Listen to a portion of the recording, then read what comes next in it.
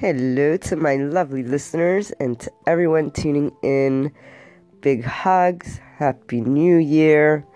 Today's topic is along the lines of what we all are thinking about as a new year begins. So yes, new beginnings.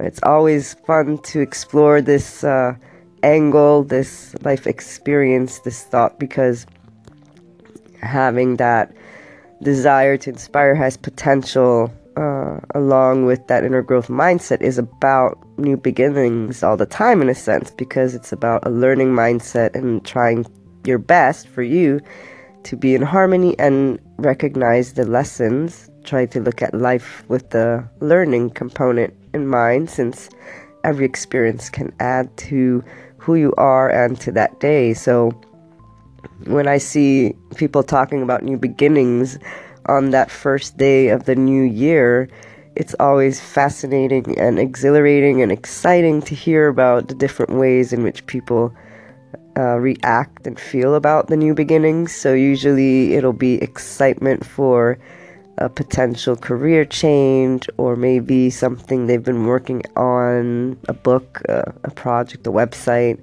maybe a nonprofit, anything, right? Even children probably have little projects that they decide, maybe in a different way though, because unlike the quote-unquote adult, there's no timelines or deadlines in that thought process. It just, the relationship with time is very just natural, and like no organization, because it's not needed. You just do it. That is actually funny. Reminds me of how for children, probably new beginnings are like every 15 minutes could be a new beginning about something, because their attention goes in different places. But for usual day-to-day things, so this day, right, allows us to ponder over the exciting new things that could come. And then there are some that obviously, on the other hand, prefer to keep things as is. So they're not necessarily not excited, but it's neutral feeling, because they don't plan on changing much or on going on any particular adventure per se, or exploring something new, or even their projects are all accounted for. But it is fun to see that no matter what family or culture you're from, that first day of a new year is always like used as a push, in a sense, to bring to the surface those new beginnings that you would like to experience. And when you take a closer look at them for yourself, it's also a very good thing, because you can kind of realize things that you might have been putting off, or things that you just within that last year have learned and that you want to implement more of, or maybe even a change in the people that are around you.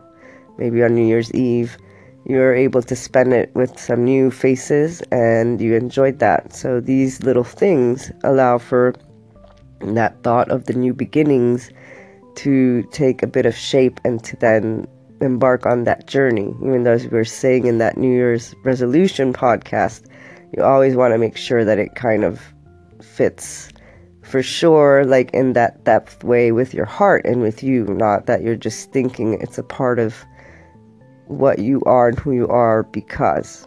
And always your heart can tell you that, as well as consistency, right? If you think of a specific new beginning on this day and then you see that you aren't pursuing it, then maybe it was just the moment. But there could also be instead a fear behind that, and it's up to you how honest of a conversation you want to have with yourself and how deep you go.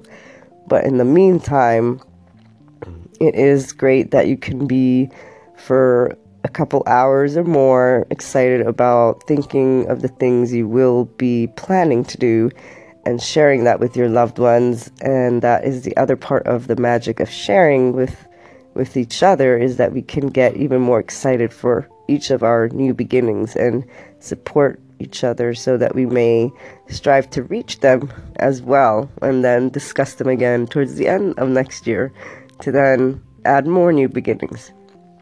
Looking forward to hearing your thoughts and what new beginnings you're planning on. So call on in or find me on Twitter, Luna12780, and have a wonderful 1st of 2018.